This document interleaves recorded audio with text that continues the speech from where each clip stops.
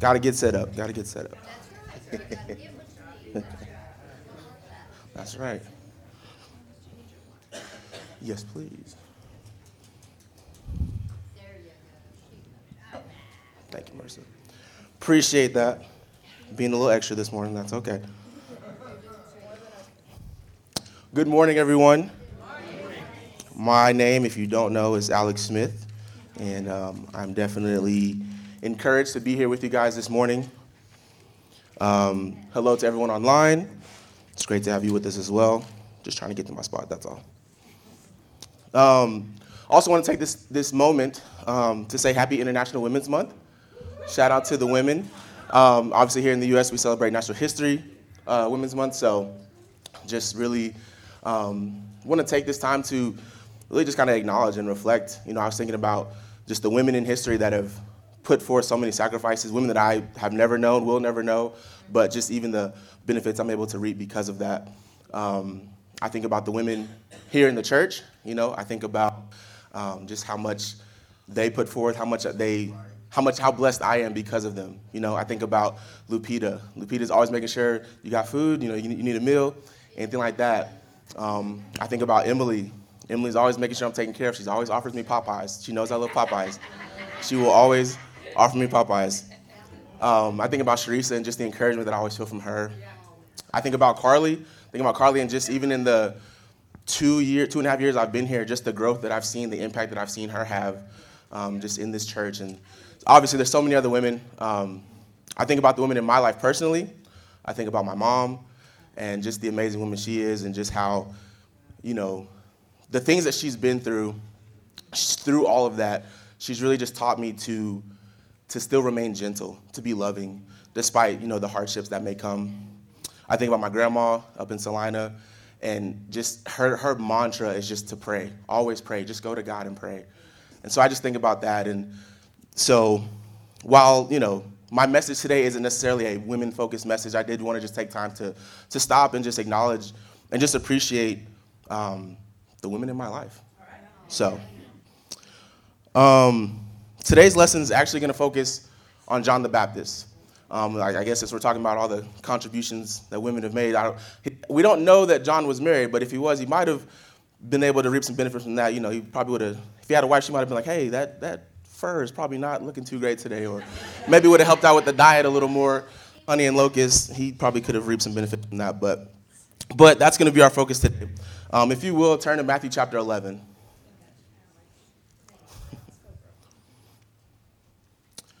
And if I could get someone to stand up and very loudly read Matthew chapter 11, starting in verse 1 through 11.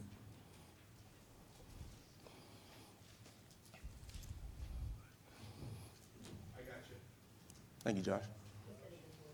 Chapter 11, 1 through 11. Yes, sir. When Jesus had finished directing his 12 disciples, he departed from there to teach and proclaim in their cities. Now when John heard in the prison the works of Jesus, he sent 2 of his disciples and said to them, are you he who comes, or should we look for another? Jesus answered them, go and tell John the things which you hear and see. The blind receive their sight, the lame walk, the lepers are cleansed, the deaf hear. The dead are raised up, and the poor have good news preached to them. Blessed is he who finds no occasion for stumbling in me. As these went their way, Jesus began to say to the multitudes concerning John, what did you go out into the wilderness to see? A reed shaken by the wind? But what did you go out to see? A man in soft clothing? Behold, those who wear soft clothing are in the king's houses. But why did you go out? To see a prophet? Yes, I tell you, and much more than a prophet. For this is he, of whom it is written, behold, I send my messenger before your face, who will prepare your way for you. Most certainly, I tell you, among those who are born of women, there has not arisen anyone greater than John the Baptist. Yet he who is least in the kingdom of heaven is greater than Thank you. Appreciate that. So up until this point in this particular chapter, in this particular gospel, for the last 7 or 8 chapters, John's kind of been MIA. We can assume that he's been out on mission, kind of doing his thing, preaching the word, because we see here that he's in prison. And so, typically back in that day, you didn't just get thrown in prison for just kind of standing on the side of the road. You were probably doing something that wasn't great. And so that's where we find him here in prison. And even just for context, we can look ahead. So John called out Herod's, obviously, his unlawful marriage to his brother's wife. Herod didn't like that. Locked up. So we see John, he's here in prison, and I think we see that we can assume that the foreseeable future is probably not very great for John. I imagine that John probably knows that he's going to, end his last days probably in prison. Again, because we know sort of the full story, we can look ahead. We do know that he was beheaded by Herod due to an oath that he made. But for now, he's in prison. So we look at, in verse 2, so John he's hearing about the many deeds of the Messiah. He's hearing all these deeds, and so he sends his disciples out, and he sends them out to ask Jesus a question. He says, "Are you the one who is to come, or should we expect someone else?" And I think when we see this question, and when I see this question, I feel like we see a little bit of doubt in John. Even when we look at the question itself, it's almost like a 2-part question. So like the first half of the question, he's like, "Are you the one to come?" There almost seems like there's belief in that, like they know there is one to come. But then the second half of the question is, or should we expect someone else? Like I feel like the doubt kind of starts to creep in there. And I feel like that's something that so easily happens to a lot of us. So easily happens to me, that doubt starts to creep in. You think about, what if I walked in the gym, I see Jacob, he's in there, he's about to bench press, he's got all this weight on there. I'm like, man, you can lift that weight, or should I go get some other guys to help spot? You know what I mean? Or if my mom's cooking a meal, Mom, you making dinner? Or should I call in some Chinese just in case? That doubt just so easily creeps in a lot of ways in our lives, and I think sometimes it even goes unnoticed. We don't even recognize it. But why is that? Why do we have those doubts? Flip back to chapter 3, and I'll just read really quickly, verse 1 and 2. It says, "In those days John the Baptist came, preaching in the wilderness of Judea, and saying, 'Repent, for the kingdom of heaven is near.'" And then I'll jump down to verse 11. It says, "I baptize you with water for repentance, but after me comes one who is more powerful than I, whose sandals I am not worthy to carry. He will baptize you with the Holy Spirit and fire. His winnowing fork is in his hand, and he will clear the threshing floor, gathering his wheat into the barn and burning up the chaff with unquenchable fire." So this is the Messiah that John was preparing the way for, right? This is the Messiah that he was passionately proclaiming to the people, the one who was going to do these things. This is the Messiah who was supposed to come and establish his kingdom, the Messiah who would bring judgment on Israel, the Messiah who would bring political liberation, who would baptize with the Holy Spirit and with fire. So this is kind of who John's expecting, but instead he's hearing these deeds of preaching and of miracles. He's hearing about Jesus healing the sick and this love and this care, and it's not quite what he, I think, had in mind. And through all this, I think now John he has some sort of unmet expectations. And I think that's where the doubt starts to creep in, right? For him and for us. When we have unmet expectations, that's where doubt creeps in. So I want to ask, you don't have to answer, just take time to kind of just pause and think about it, but what is something that you've doubted due to unmet expectations?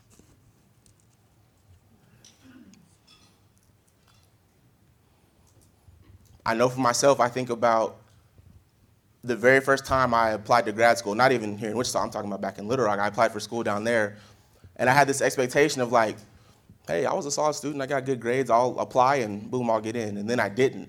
And then this doubt came. I was like, wait a minute, am I even cut out for grad school? Is this something I'm capable of? I think about even when I was younger, much younger and immature, thinking oh, I have this expectation that by the time I'm 24 or 25, I'll be married and we'll just, move on. And then 24 and 25 came, and I was like, oh, okay, well, maybe not. So, and just even thinking like the doubt creeping in. Okay, so God, is there someone out there for me? Like, is this, yeah, exactly. And so I just think about those things.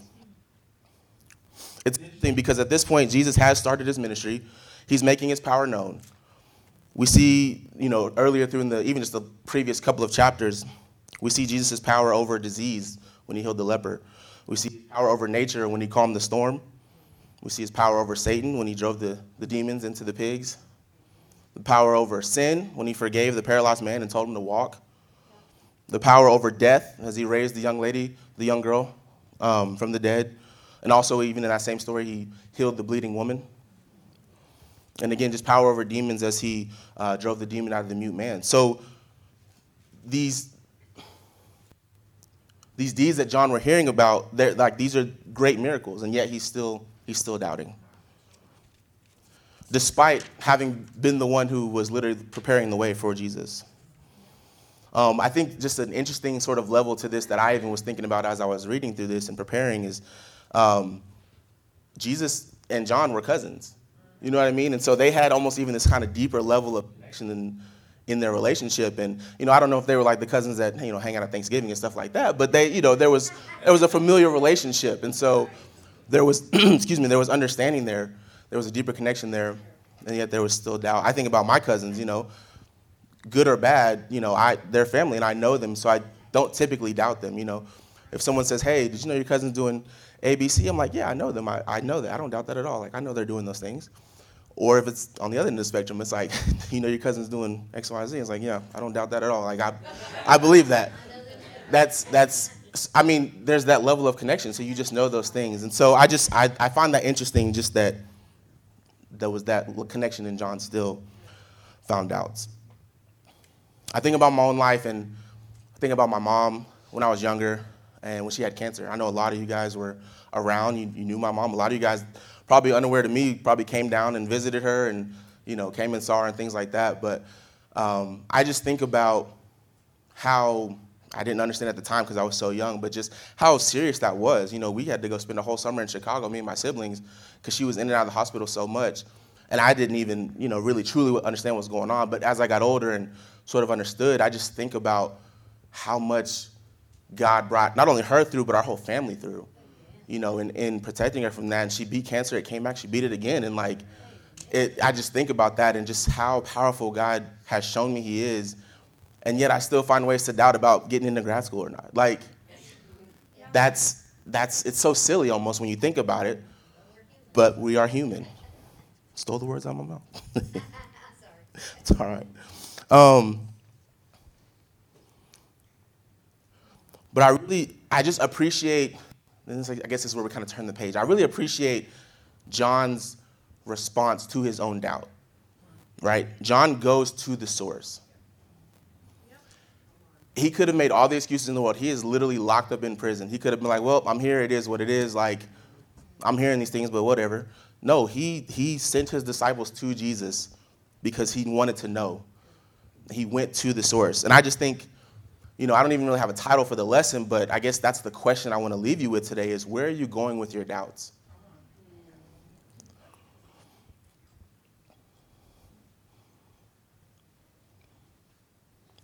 Are our doubts driving us to the source? Are they causing us to inquire more? Are they making us hunger for more understanding? Or are they doing the opposite? Are they pushing us away? Are they weakening our faith? I think that's another question that I'm wrestling with even going through this, and maybe some of you guys can too.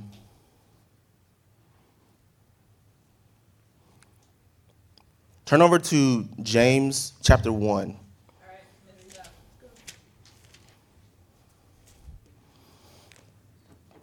And if I could get another volunteer to read. Chapter 1, verses 2 through 6.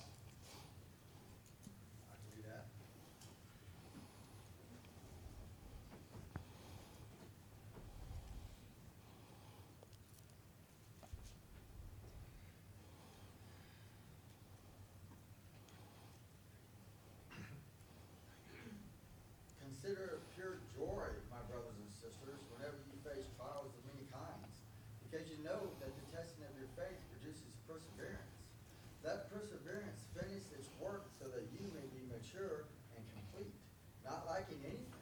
If any of you lacks wisdom, you should ask God, who gives generously to all without finding fault, and it will be given to you. But when you ask, you must believe and not doubt, because the one who doubts is like a wave of the sea, blown and tossed by the wind. Man, thanks, Dan. In verse 6, obviously what he just read, it says, believe and not doubt. And I think almost as simple as that is, it's so hard at the same time. You have to believe and not doubt. But I think when we do choose to do that, even if we still have questions, that I think that anchors us just a little bit more. We like it's talked about, like you're like blown around by like a wave. And I think when we're a little more anchored, we may not be completely stable, but we're in a much better spot. When we choose to turn to God, we have to believe that he will give us what we need. Right. And I think that's the key part, is what we need. It's not always going to be the answer that we need, but it's what we need in that moment, what he sees fit. And if you look back in verse 5, it says, God gives without finding fault. And I think that's amazing. That's exactly what we see even in this story with John. That's exactly what Jesus did for John. He didn't judge John. He didn't rebuke him. He met him exactly where he was. He didn't say, hey, you know who I am. Why are you asking these questions? He met him exactly where he was, and he didn't fault him for it. If you look back in chapter 11 of Matthew,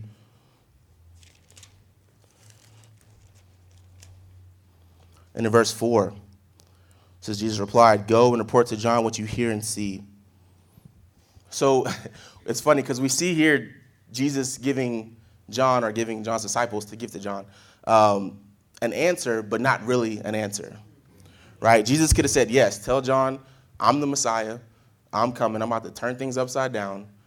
Like, I'm about to bust him out of prison, all that. He could have said all that, but he just said, go tell him what you hear and see. And I think we may not always get the direct answer that we want when we go to the source, but I think when we go to it, we're presented with the opportunity to grow in faith. I think Jesus giving the response that he did to John, I think was a sort of like an ultimate, like, where's your faith moment for John? I think that's the question I have for us today. Where's our faith? Are we at a spot where we can grow in our faith based on what we hear and see, not because we get the direct answer from God, but because of what he's presenting us with? I think Jesus' response to John is a call for him to step out on his faith and to grow.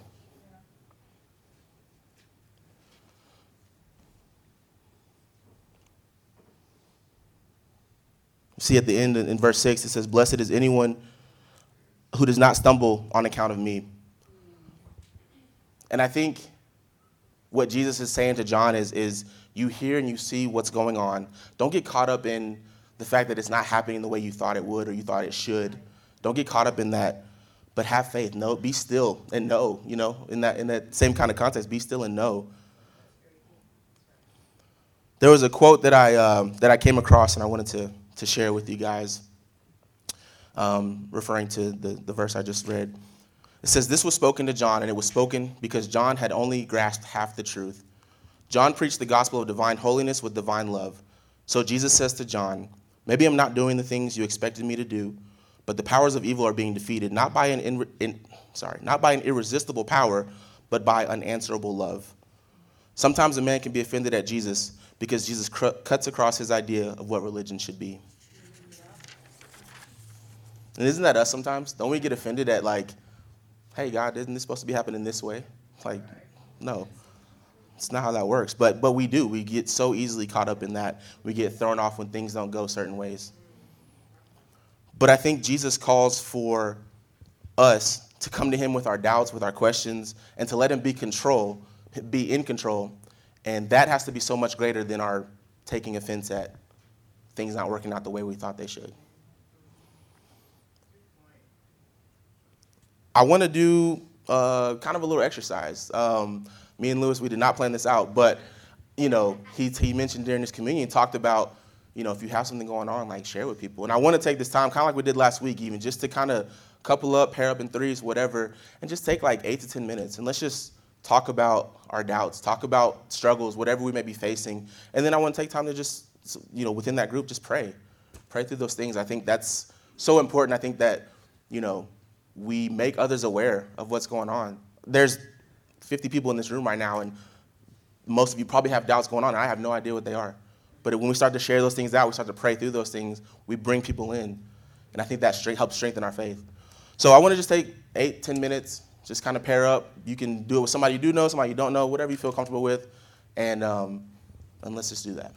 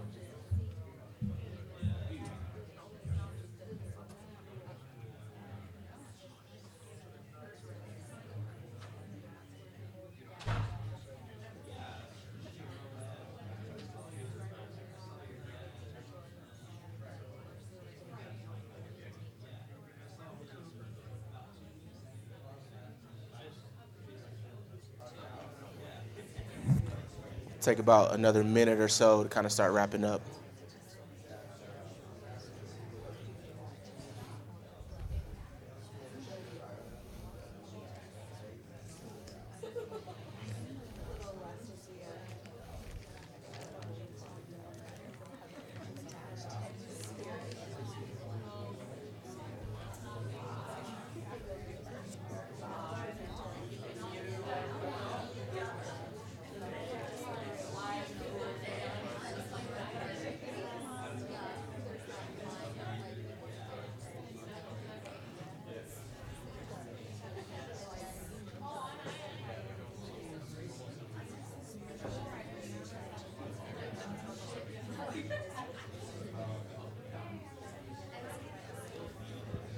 All right, if you guys will start wrapping up, we'll get ready to close out here.